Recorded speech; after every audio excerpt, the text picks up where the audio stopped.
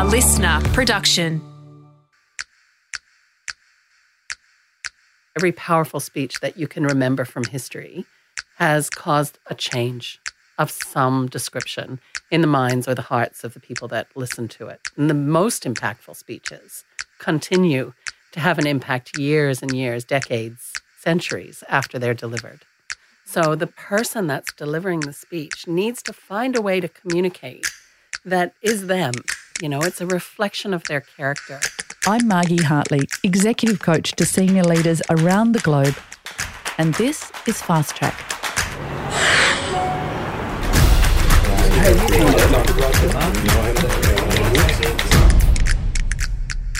Some of the greatest moments in history are no accident.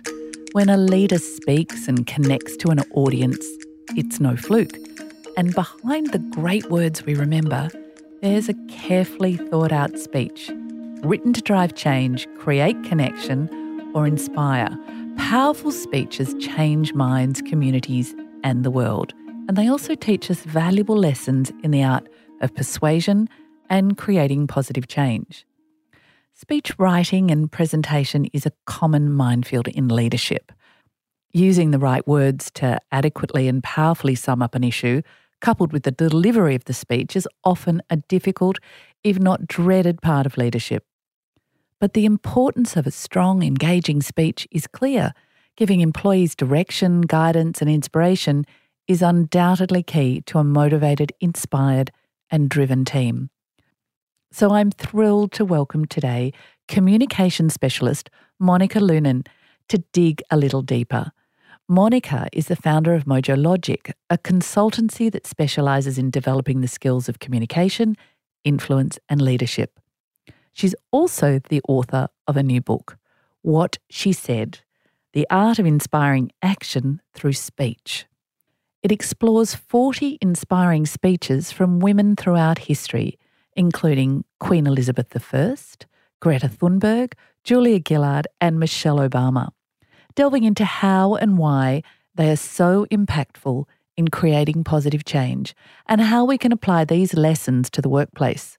So let's dig into the art form of speech writing, how it's done, why it's so important, and whether it can make or break a career. Monica, a huge welcome to Fast Track. Thanks for coming in. Thank you. Thank you for having me, Margie. It's so good to see you, and I'm fascinated by this book and this topic. Why did you write it? Well, you know, somebody sent me some advice once. It's the kind of thing you'd maybe put on a coffee mug. Write the book that only you can write. I'm not exactly sure I've done that, but there's a million books, well, maybe not a million, thousands of books out there on public speaking, as I'm sure you know. But for me, what was missing was a book that really focused on the words of women. So if you were to pull down any book of famous speeches throughout history, you would find them 90% plus populated in speeches by men. And I love all of those speeches, you know, Martin Luther King and JFK and Churchill. But I felt as though there are powerful, memorable, impactful speeches out there that were delivered by women. And there wasn't a book to celebrate those and analyze what it was that those women did to use their voice to change history or their little corner of the world. But you're so right. They're so hard to find or research or Google. I know I've tried to do it too. And one of my bugbears is, and I know why, but the Stoics are all men. And I love listening to the Stoics and hearing about them, but there's no alternate voice. And so in your book, you explore some of these masterful speeches. You know, you talk about even Queen Elizabeth I, who's had very long reign, right? Whether you're a monarchist or not. Greta Thunberg, young and, you know, inspiring. Julia Gillard. And you look at not only what was said in these speeches, but also how and why the speech worked. Can you tell me a bit about how powerful, successful speeches actually work and how they're effective? Sure. So you mentioned the Stoics. Well, I'm a huge fan of Aristotle, and, you know, he really started the study of public speaking, if you like, with the art of rhetoric. And he identifies 3 core components of what makes a persuasive speech. And I think they're as true now as they were 2,000 plus years ago. And then he adds a third, which is often forgotten, I think, in the study of public speaking. So the first is ethos. We have to trust the speaker. And this is partly the words that are the content of the speech, but it's also how it's delivered. Do we believe that you're the right person to deliver this particular message on this day? Aristotle also mentions logos. So that's more than logic and things making sense, although that's part of it. It's also structure. It's having the right use of evidence to support the core proposition of the speech. And then there's pathos, which I think lately, with the rise of people in leadership and in communication in general, coming to terms with the fact that empathy matters, that we need to feel something in order to be persuaded. It was like 20 years ago, somehow, pathos was stripped from business communications. And academic communication, too, I'd put that in the same bucket. Like, take out any use or reference to emotion. And then, unfortunately, you rip out all the life and the soul from a speech. So pathos is that third element. You need to get people to feel something. So what Aristotle would have said, and what I also believe, is that if you have all three, you really do have the ingredients or the makings of a great piece of oratory. And that great piece of oratory needs to be delivered by the right person. That can change people's minds. And if you can change somebody's mind, you can change history. Now, that third element that Aristotle referred to that I think is skipped over often is called kairos, and that's the sense of timing. So what's the context within which a particular speech is delivered? And that has such an impact on how it's received and then what happens in the aftermath.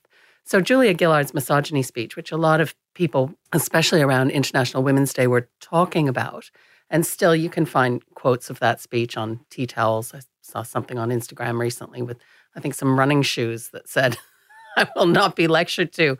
So, the context within which she delivered that speech is really important in understanding its impact. So what happened before she delivered that speech? What was happening in Parliament? She was staring down Tony Abbott when she landed each one of those barbs, each one of those sentences. So that matters too. So in this book, I've analyzed the context for each of the 40 speeches that I've selected. So it's not an anthology. It's not just the words. It's who was the woman that was speaking? What was going on in the world, in the room within which she delivered her message? And from that, we can understand a little bit more about what makes it so impactful. And just thinking about Julia Gillard's speech, is it true that it was off the cuff? Yes, apparently so. I find that incredibly difficult to believe, but I've had lots of people assure me that that was the case. But, if you recall the way that she used to speak, there was a slow pace and a moderated tone to the way that she communicated. It always sounded measured.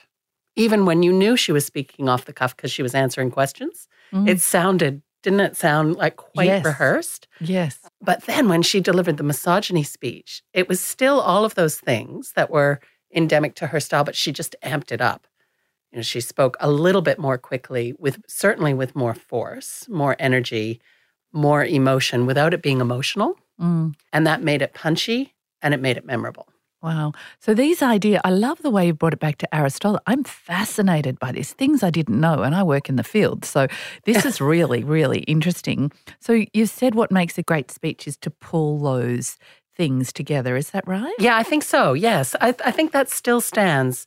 If I think about the really great ones, they have all three. Yeah. Okay. So the process of speech writing, what's the golden ticket or the rules? Yeah, I wish there was one silver bullet. Dare I use another metaphor? Yeah. But, I think to create a speech that is going to change people's minds, that's going to be persuasive, it really serves the speech maker or the speech writer, if you have the luxury of working with a professional speech writer, to stand back a little bit from the problem. So often people just jump in, right? And the worst possible thing you can do is open PowerPoint as your first step in trying to create a meaningful and memorable presentation. So just don't do that. Step back and think, okay, what is it that I want to say? What's the difference that I want to make? What works for me is landing on that myopic purpose first. I want to shift people from A to B. What's the change? What's the delta? And then once I have that in my mind, I think about the who. So who am I, the speaker? Who is the person that's going to be delivering the speech? What's their relationship with the audience? Where's the audience at? How do you read the room before you're in the room? And then from there, you can work out, all of the ingredients to put together that make up a speech, that shift them. So every speech in this book, every powerful speech that you can remember from history has caused a change of some description in the minds or the hearts of the people that listen to it. And the most impactful speeches continue to have an impact years and years, decades, centuries after they're delivered. It's really interesting. So Queen Elizabeth I, what did she say that's been impactful? So Queen Elizabeth I delivered the Tilbury speech. So that's several hundred years ago now. So as the troops were about to embark on their battle against the Spanish Armada, they were assembled. Students of history, in particular military history, would know a lot more about it than I do. But the connection we can draw to what's going on today is, well, how do you motivate a group of people that simply don't want to do what you're asking them to do? Either it's inconvenient, which is probably more the point in today's context, but in their world, it was life-threatening. So they knew that they were unlikely to come back. So how does a leader motivate a group of people to do something, to follow her up the hill, as it were? And the way that she did that was she put her whole self on the line. And she said famously, "I am but a woman, but I have the heart and stomach of a king."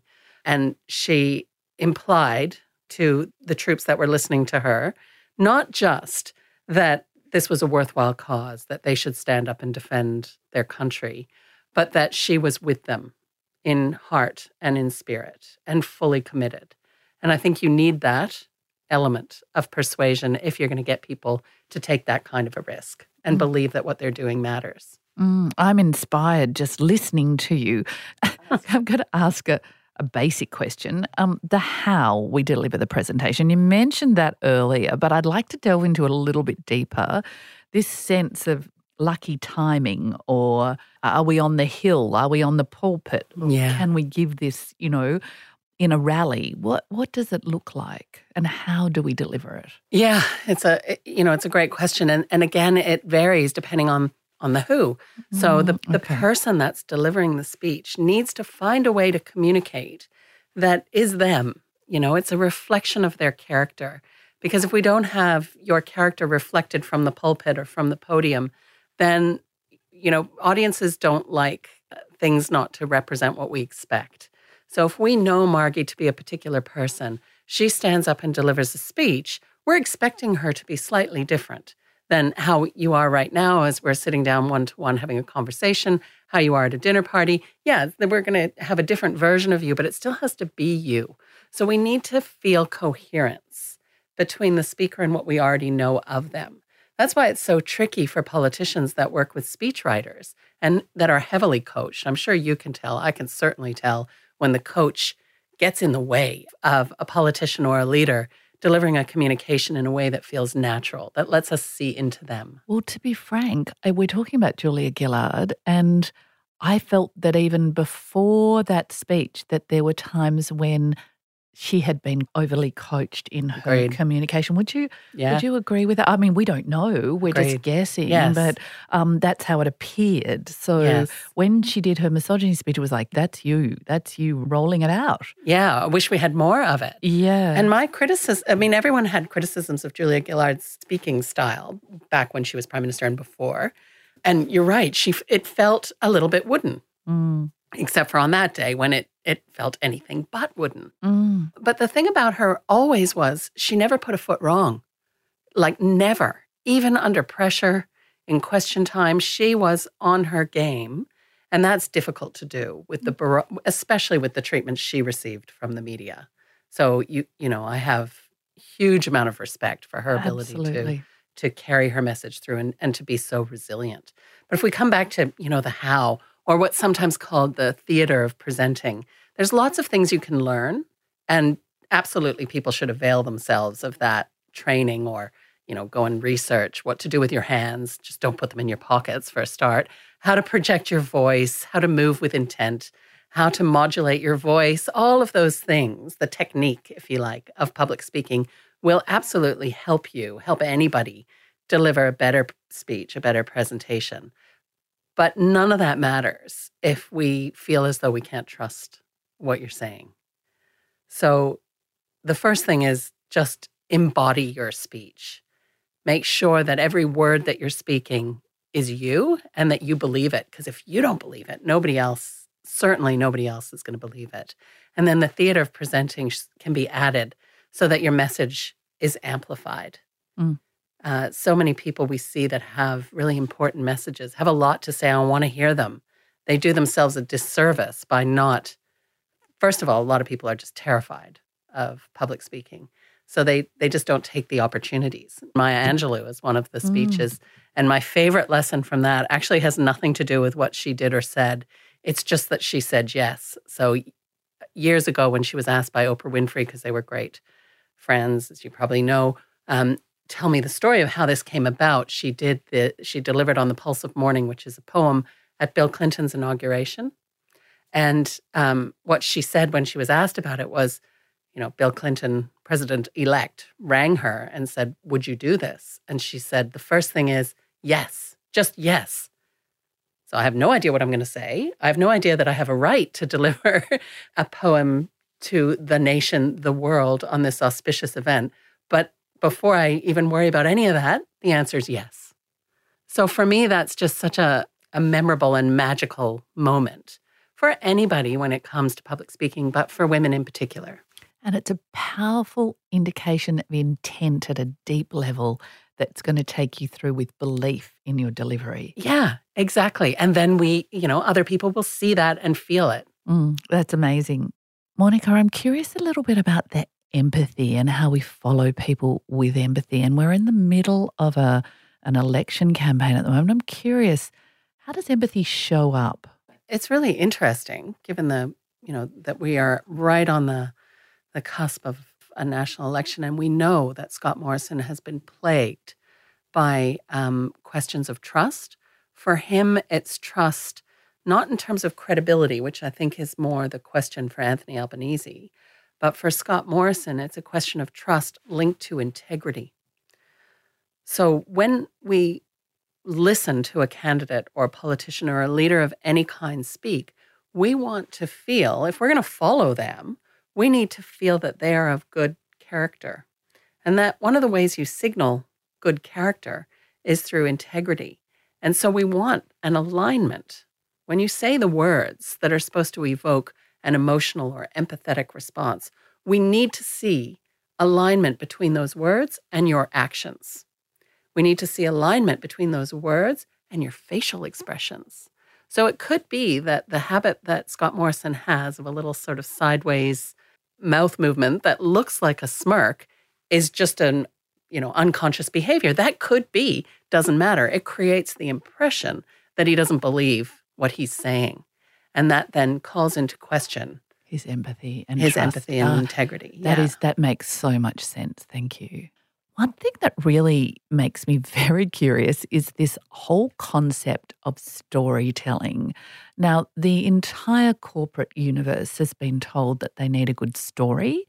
I've seen some terrible things happen where I've had 8 leaders I've been emceeing and 8 leaders have stood up over the course of a day and everyone had a different story and metaphor, whether it was rowing, sailing, skiing or something else. And the audience were completely confused about what they were meant to be following. What's the right amount of storytelling, not overdoing it or underdoing it? Have you got a view on that? I do. And my view is probably shaped a little bit by the same experiences you have had. Storytelling in our industry over the last decade, maybe, sort of became the new black. Like everything has to be a story, and that's just not true. So stories are really important because it's connected to the way human beings have always communicated with each other. We're hardwired to listen to a story, to appreciate it, to want to know the ending, if you like. But that doesn't mean that everything is a story. So if you step back from what it is you're trying to achieve in a particular presentation and then think, how am I best equipped or how should I populate my speech in order to achieve that outcome? So if you're asked by a board of directors to provide some insights on, last quarter's earnings, the last thing you should do is tell a story. I can't imagine how that would be impactful. I think that could be quite frustrating for the audience that you're speaking to.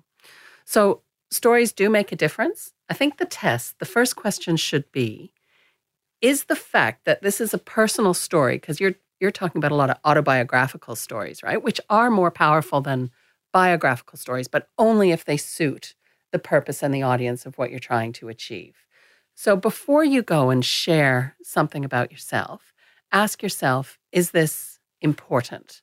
Is this just some sort of ego-centered desire to tell my story? Because that's not relevant to the other people. So get out of your own head, first of all, put yourself in the shoes of the audience. Is this something they need or want to hear? Will it make a difference? And I really like the word relevant. Is it relevant to what I'm trying to say, the purpose of what I'm trying to say, and to the audience at hand? Yeah. And there is one of the 10 chapters in this book is about harnessing the power of stories. And for me, the most impactful story was one delivered by Eva Kor, who was a Holocaust survivor. She passed away a few years ago. So she was a twin and was taken to Auschwitz. And her twin sister were experimented on, and she suffered horrific abuses. Her story is her message. You can't deliver the message that she wants to deliver, which is basically, we can never forget what happened in the Holocaust without telling a personal story. It's a story only she can tell. So we can share it. I've just told you a précis of what happened to her, but there's nothing like the personal story to change people's minds. And it's her story to tell. And it's her story to tell. Yeah, really love that.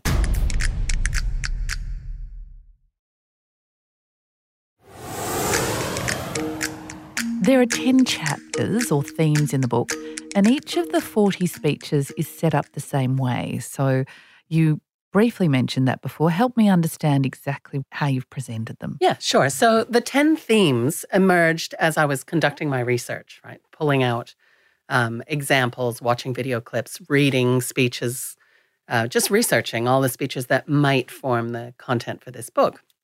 And they started to sort of drop themselves into categories, and so I came up with these 10 themes. So, one of them, for example, is how to use humor in persuasion. Another is how to change people's minds. Another is a theme of inclusion. So how to deliver a message of inclusion, where we have Jacinda Ardern, for example, in that chapter, or how to deliver guidance, advice, and wisdom. So each of these 10 themes has different requirements of persuasion. So although the same person might deliver a speech that, let's say you go back to your alma mater, your university, to deliver a commencement address, that's a speech in which you are delivering guidance, advice, and wisdom. You might deliver the same topic, but it would be a very different speech if you were addressing a different audience and you are trying to change people's minds on a particular subject. So the context first comes in those 10 different themes. Then each of the 10 chapters has 4 speeches or 4 women featured in it. For each of those speeches, there's a little short précis of biographical information. So who was the woman? When was she alive? What was her role in the world? What's the title of the speech that I've selected? And where and when was it delivered? To what size audience? And then there's sort of a page and a half, couple hundred words, I guess, that provides us with that context. So what was happening when Marie Curie went to Stockholm to accept her second Nobel Prize? And what was the context within which she delivered that speech? I don't know why that one just came to mind for me. Probably because that was her second Nobel Prize. She didn't attend the ceremony when she received the first one. Her husband went. They were dual recipients of the prize. And the guy from the Nobel Association, whatever it's called, said, Madame Curie must have been a wonderful helpmeet for you. So goodness. That context matters, right? Yes, so here she is back a few years later, accepting another Nobel Prize in a different category. I mean, that alone is mind-blowing, right? Is mind-blowing. Mm. And understanding that context before you then read the words. So that's the context, and then it's what she said, and then it's how she did that. So for each of the 40 speeches, there are 3 lessons that as I sit back, listen, watch, absorb the context, the mannerisms, the words, the impact. What are the 3 things that, regular humans, normal people can take from that speech and apply it to their life? I love the way that it's laid out, because not only does it help us be inspired by others, but it really helps us connect those lessons that we can take out of them as opposed to be intimidated or overwhelmed or just not even having a performance goal around speeches or anything because we feel like we can't attain that greatness. So these lessons we pulled out can sort of really help us in all sorts of aspects of our communication. So what challenges do people face when they write these speeches? You mentioned before, don't start with PowerPoint. What are the great barriers to writing or delivering these speeches, apart from fear? Yeah. Well, fear is probably the biggest one that a lot of us have. And Marie Curie is a really interesting example because she was not interested in communicating with non-technical, non-scientific people. She wasn't interested in the fame or the limelight. In fact, she used to wear her arm in a sling when she went to functions so she wouldn't have to shake people's hands. That is too funny. Genius. Well, she was a genius. Right. So the challenges that people face, I believe, when they go to plan a presentation or to write a speech is knowing where to start. You know, what do I do first? So depending on your nature, you always have the people that procrastinate. I'm certainly one of those people.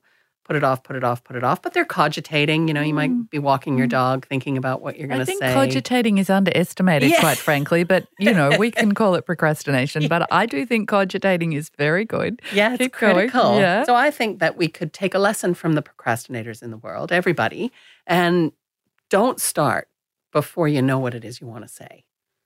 So sure, analyze the challenge. What's this speech meant to do? Read all of the briefing materials that you might get from whoever has asked you to deliver the speech. But then just, if you have time, just let it be. Step back, push your chair away from the desk, go and do something else, and wait and see what bubbles up. Because you know what you want to say. It just has to come to the surface and bust through all the noise. There's so many expectations, especially in business, of what we think a presentation should sound like and look like. Believe it or not, you don't even need to use PowerPoint or whatever slide system you choose. You don't have to. It's a great tool. It can help emphasize and enhance a presentation, but it should never be the presentation. So I do think that it's become a huge barrier to us communicating in a forthright manner.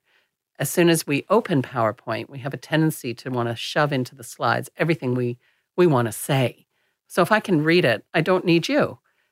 Don't make that mistake. So my advice to people, after they've cogitated, the ideas have risen to the surface, if they can land on that purpose statement first, then keep in mind the relationship they have with the audience. What's the best way to shift this particular group of people on this day? Use a structure. And again, Aristotle gives us a brilliant 3-part structure. Use a structure because it will help you organize your thoughts. So I like a 3x3 structure, as lots of presenters and presentation skills trainers use. But I also encourage people to break the rules. For those of you who are rule breakers by nature, structure can be your best friend.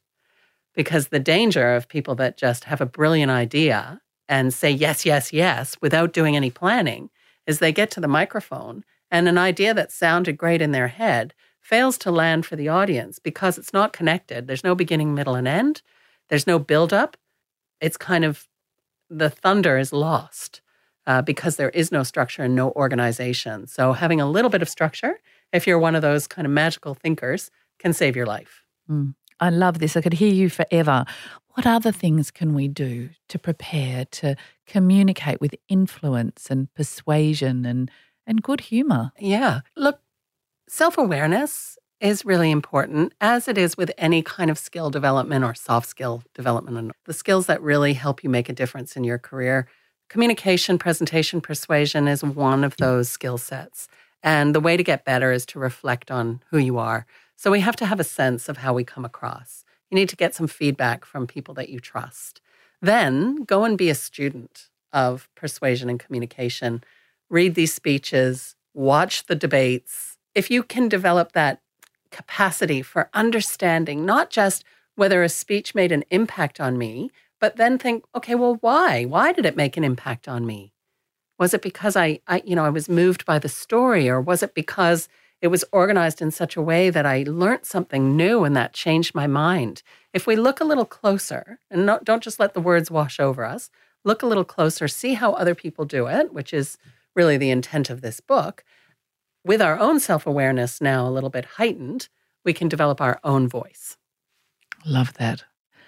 I have to say a huge thank you to you, Monica. I have been completely compelled by everything you've said today, and I can't wait to read the book in more depth. Thank you for taking the time to share with us today what it is really the art of inspiring action through speech. It's a great pleasure. Thank you, Monica. Thank you, Margie. Thanks.